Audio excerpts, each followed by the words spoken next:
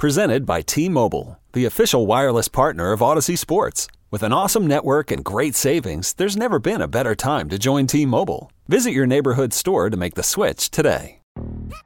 Yo, Trey. Kevin, what's up, man? You know, I've been thinking, what would have happened if the NBA never vetoes the Chris Paul trade to the Lakers and we get CP3 in the same backcourt as Kobe in LA? Well, you get a very happy Jack Nicholson, for sure. And the Lakers probably win a bunch more championships. CP3 finally gets a ring or two or three, and the Kardashian empire is forever altered. What did you just say? Hey, everybody, I'm Trey Wingo. And I'm Kevin Frazier, and we're teaming up on a new weekly sports podcast from Wondery, Alternate Routes. As former Sports Center anchors and current sports obsessives, we're consumed by all the what-if questions that make being a sports fan so excruciatingly fun. If you're like us, then you also live and die on the fallout from every drop pass. Or play call. Each week on Alternate Routes, we'll take a flashpoint in sports, break down what actually happened, then explore every alternate scenario and the ripple effects it would have caused. Follow Alternate Routes on the Wondery app or wherever you get your podcasts. You can listen early and ad-free right now by joining Wondery Plus. This is the Blue Horseshoe with your host, George Brummer and Ryan Hickey. The first preseason game is in the books. And before we get any takeaways, we both are talking about how uneventful it was. And when you look at past Colts preseasons, to have an uneventful preseason game, I don't know about you, I couldn't be more happier to come out of that Bills game on Saturday. Really not much to talk about, especially injury-wise. Yeah, it's a breath of fresh air. I mean, you got a situation with Isaiah Rodgers that's going to need some watching, but, you know, he's in the concussion protocol and he'll work through it. There was some concern about Brandon Faison, but he was back on the field to start the week in practice, so he's fine. I think Kiki Kuti is probably the other guy with a groin injury that could be out for a little bit, but, you know, nothing on the scale of what we've seen in years past. No trades needing to be made, no waiver wire moves necessary to replace anybody. It's kind of nice to just kind of have a game come and go and move on to the next one. That game did come and go, and we saw, you know, Matt Ryan finally in a Colts uniform for the first time. The starters played, for the most part, about a quarter up there in Buffalo. One of the big takeaways, one of the big talking points, George, coming out of the first preseason game is the wide receiver, right? This is going to be a topic of conversation all, you know, preseason heading into the season. And then obviously from there on with their lack of experience really outside of Michael Pittman Jr., we saw Alec Pierce for the first time. We saw Paris Campbell back on the field for a little bit. All these tight ends that are question marks as well. The wide receiver group is getting a lot of attention, and at least in the first preseason game, did not have their best start. What were your overall takeaways? Any reason for concern after their first debut? Yeah, I mean, I think coming in, you know, a lot of people felt like I'm one of them, felt like they probably would be well served to go get a veteran receiver and boost that group. And I don't think there was anything that happened Saturday that really changes your mind on that. You know, I don't know if it increased concerns at all, but it certainly didn't quell any of them. You know, I don't think anybody feels better about that situation after watching that game. Obviously they're not doing a lot. I mean, Jonathan Taylor didn't even play in the game. He's going to change a lot of things for this offense. Clearly, they weren't scheming. They weren't trying to really, you know, scheme guys open. And it was a really vanilla offense. I think that you can watch the all 22 on a couple plays, and Matt Ryan he wasn't real aggressive. He wasn't looking downfield the way that he probably would if that game was real and it counted. So, you know, it was a boring game by design, I think. But you would like to see them win more of those one-on-one battles. I think that's what that was about. How are they going to do in press coverage? How are they going to do when it's just them against the other guy? And, you know, Buffalo won more of those than the Colts did. So moving forward, you want to see that corrected, especially since it was the Bills twos. You know, I think that's the other thing that really kind of stands out there. The best matchup probably was a Kaiir Elam against Pierce, because it was a first rounder against the Colts second rounder, and they both won a rep against each other. So I think that's a good showing for the rookie. But really outside of Pierce and Pittman, I think the other wide receivers, not the running backs and the tight ends, had 6 catches for 45 yards. And you want to see more than that. I don't care if it's the first preseason game or a practice or whatever. You want more production than that. You could be the voice of reason here, George, because I don't know if this is a hot take or not, but at least coming out of the first game, to your point, the wide receivers, especially out of Pittman and Pierce, Paris Campbell had a bad drop per se. And, you know, you really want to see him get off to a good start after his first 2 years have been injury riddled. But it's like, I feel personally, and maybe this is overconfidence, we'll see, but I think the Colts have the 2 really important pieces when it comes to at least getting the most out of the wide receivers and having the whole be greater than the sum of the parts. And that's Frank Reich and that's Matt Ryan. Now, again, like you mentioned, it was very vanilla. They weren't really trying to, do too much scheme-wise and get these guys open. but you see the struggles, at least one-on-one getting open, especially when you're playing against a more physical defense like Buffalo was showing early on. But at least for me, I'm not too concerned, at least right now. It's because when you have Frank Reich, he is one of the best offensive minds, we have in this game. And I feel like he's almost underrated in a part because the quarterback, carousel that's been going on in Indy, he's never had any comfortability and any, continuity with anyone he's had. It's a brand new quarterback. And a lot of times you're going from one style to another. So it's even tough to kind of build off of that. But he has done a tremendous job, whether it's running backs, receivers, tight ends, quarterbacks, of making their job easy, like getting them open just through, scheme, looking at what the defense is and kind of using what the defense is doing and putting them against themselves to get guys open. And when you look at Matt Ryan coming on in, basically being a coach on the field, I think those two guys are positioned enough to where they will get the most out of the Colts receivers. So even though we saw on Saturday, like you mentioned, not a great showing and physically, especially a little bit concerning, come regular season, maybe at least right now, I'm not too concerned because I do think the Colts have, when it comes to getting the most out of the receivers, the two most important pieces outside of obviously the receiving core to do so and head coach and quarterback. At practice so far in one preseason game, would you concur, George? Or are you still maybe a little bit more concerned from what you've seen outside of just the one preseason game? Yeah, no, I think Frank Reich does a great job. I think everything you said there, I agree with. I think Matt Ryan is a coach on the field, and they've talked about that. Every one of them has talked about, he'll stop them in the hallway and talk about a route. How if you do this on it, it'll change this, and they'll go out on the field and see it happen, and it just makes you believe in him more because what he tells them is working, so they're ready to follow him. I think that'll make a big difference. I think the other thing that was kind of underrated about that game, the tight ends played pretty well, and they'll be a big part of this as well. Jelani Woods had a rough start. I know he was out there with the threes, but, he catches a touchdown in his first game, made a nice play. You like to see that. I think Kylan Granson had a pretty good game. Ogletree had a touchdown called back. He's had a really good, strong camp. I think Mo Alley Cox is going to be a factor for this offense. So, there are other ways. Nyheim Hines is going to be a big factor in that passing game, obviously. And then once Jonathan Taylor gets on the field, everything changes anyway. So I don't think it's a massive concern, but it is, I think, going in, if you were worried about this group, they didn't do much to change your mind. Yeah, it's a good point. It's a good point for sure. I'm glad you brought the tight ends because there's a lot of unknown, right? A lot of question marks, especially with Jack Doyle retiring now. Mo Alley Cox gets elevated. But there's one thing about this group, and we saw it on Saturday, that is for sure. Their size. I mean, you talk about giants on the field. Jelani Woods, Kylan Granson bringing the speed that we saw in a nice fourth down conversion.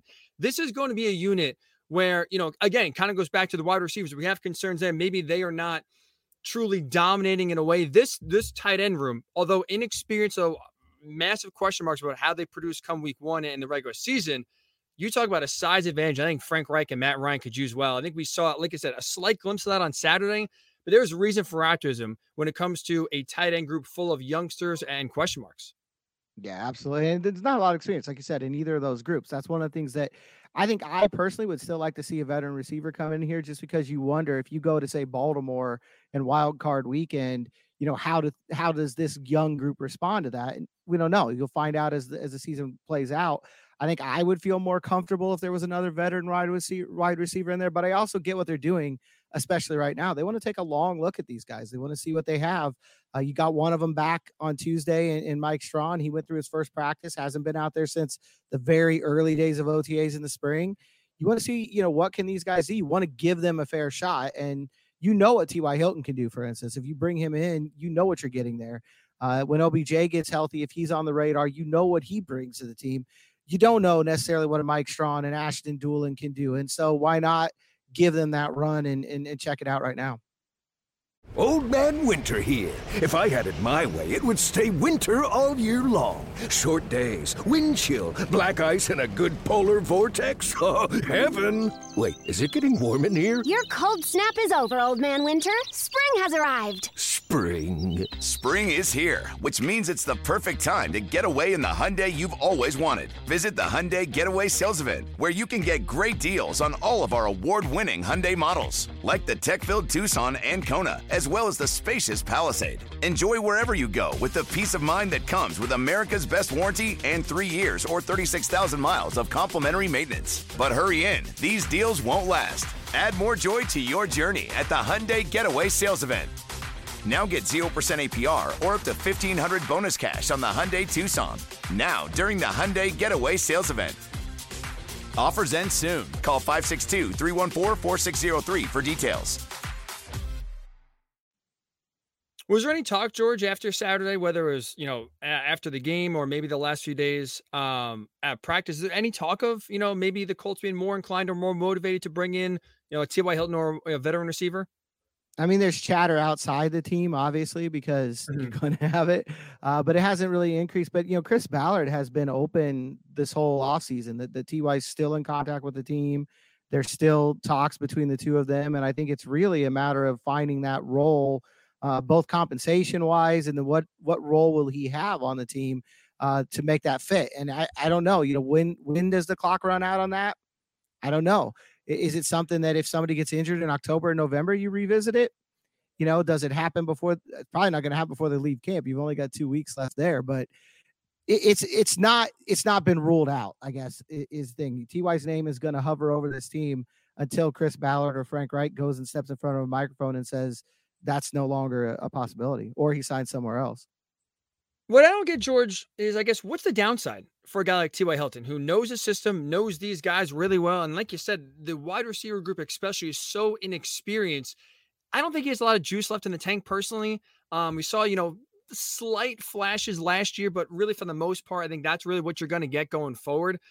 What's the downside? Unless he thinks he's still, a strong number 2 and is expecting, 40, 45 snaps a game, I don't see the downside so far in bringing T.Y. Hilton back and mentoring a lot of these young, inexperienced receivers. I think he'd be a really good voice in that room, and I think that's one of the things that you're looking for right now. He's a guy that can he's seen it all, he's done it all. He can break down tape in a different way than these guys can. There's a lot of things that he brings off the field that I think would really help. I do think a lot of it's that role. What's he willing to accept? It can be hard when you've been as good as he was for as long as he was to say, come in and be a number 4. If that's what they're offering. I don't know exactly how those talks have gone, but that can be hard to do. And I understand that. And he may be waiting and seeing how things play out. And he may decide, he's got kids. His oldest son is starting to play at higher levels of the game. He may decide he just wants to watch him and call it a career. 2 more things, at least on Saturday's preseason game before we move forward, George. Obviously, just like last year, it's going to happen again this year. The left tackle question is going to be, or a left tackle position is going to be a big question. Matt Pryor got the start, seemingly does have the upper hand going, throughout the entirety of training camp heading into week number 1.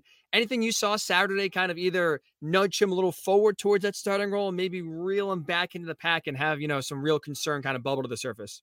Yeah, I think he's going to be who he is. I think he's a solid guy. He's not going to be spectacular by any means. He's going to get beat a few times by the speed guys. Early in camp, Yannick Ngakoue was kind of wearing him out because he's that smaller. He's kind of the exact guy who's going to give him trouble, that smaller speed rusher.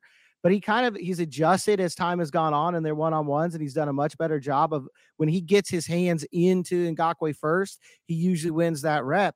And I think he's going to take that over to the field. He's not been a starter, but he's a veteran guy. He's been around for a while now, 4th-year guy. He has chemistry with this group, which I think is really important. Probably the most important thing on that offensive line is how they all work together.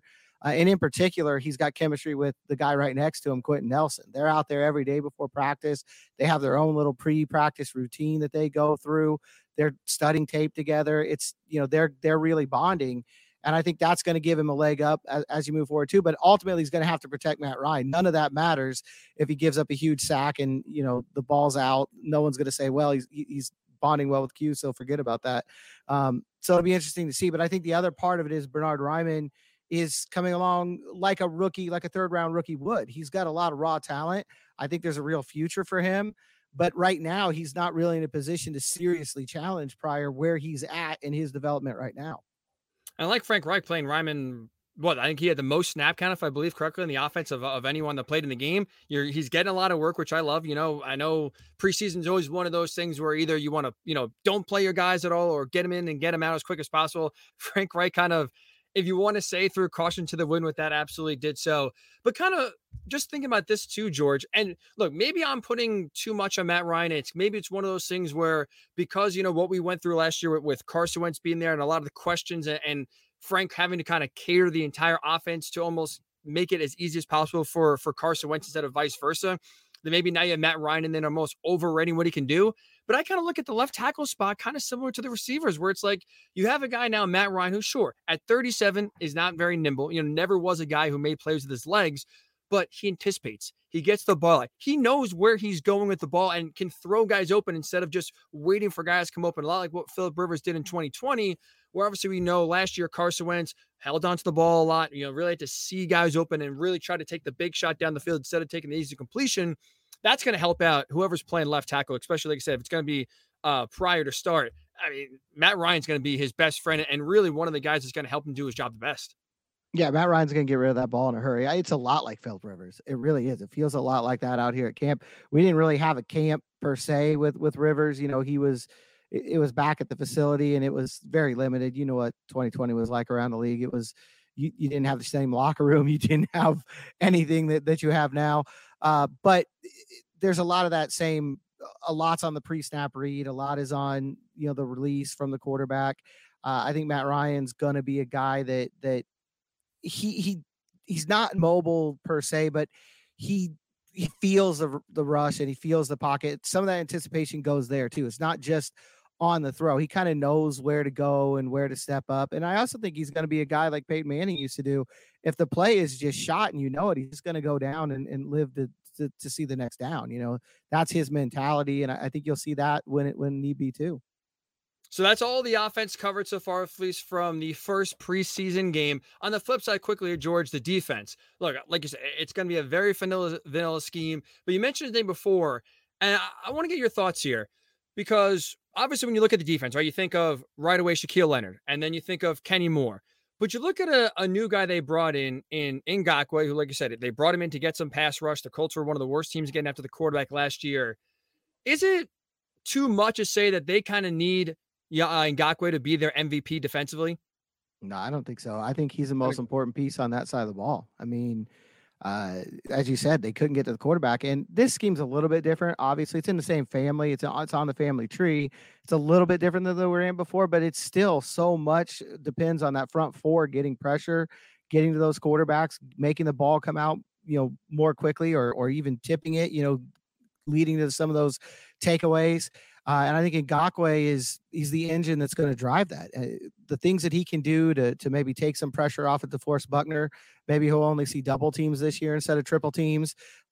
Things that he can do to help out a guy like Kwity Paye over on the other side and maybe get him another second, to get to a quarterback. And Stephon Gilmore is going to factor into that as well.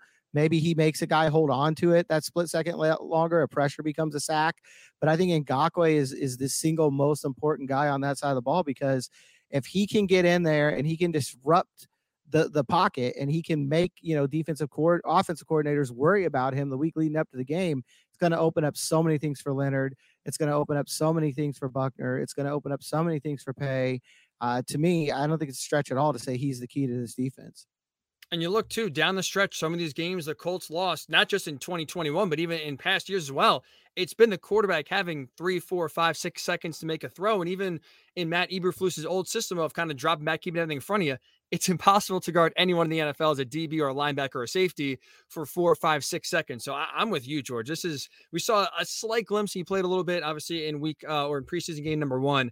But I'm with you. And Ngakoue is going to be a huge, huge piece, not just for himself to get after the quarterback, but like I said, get that full defensive line unlocked, get more one-on-ones on the other side for Kwity Paye, get to force Buckner some one-on-ones, which that poor guy last year got to the point where I think they'd be triple teaming him every single play, because that was the only guy that was really worth a threat for sure. We will be back on Thursday to recap all of the craziness from these next 2 days of joint practices between the Lions and the Colts. George will provide us his counter for how many fights do break out over these next 2 days, but also talk about the areas of concern, areas that have impressed so far in these big 2 practices between Detroit and the Colts. Make sure you like and download and subscribe to our podcast. The Blue Horseshoe will be coming to you every Tuesday, Thursday in the preseason, 3 days a week come season time. So we'll get you all caught up on all the news, all the reaction to the Colts. So again, make sure you like, subscribe, and download to the Blue Horseshoe podcast on Odyssey. We'll talk to you right here on Thursday.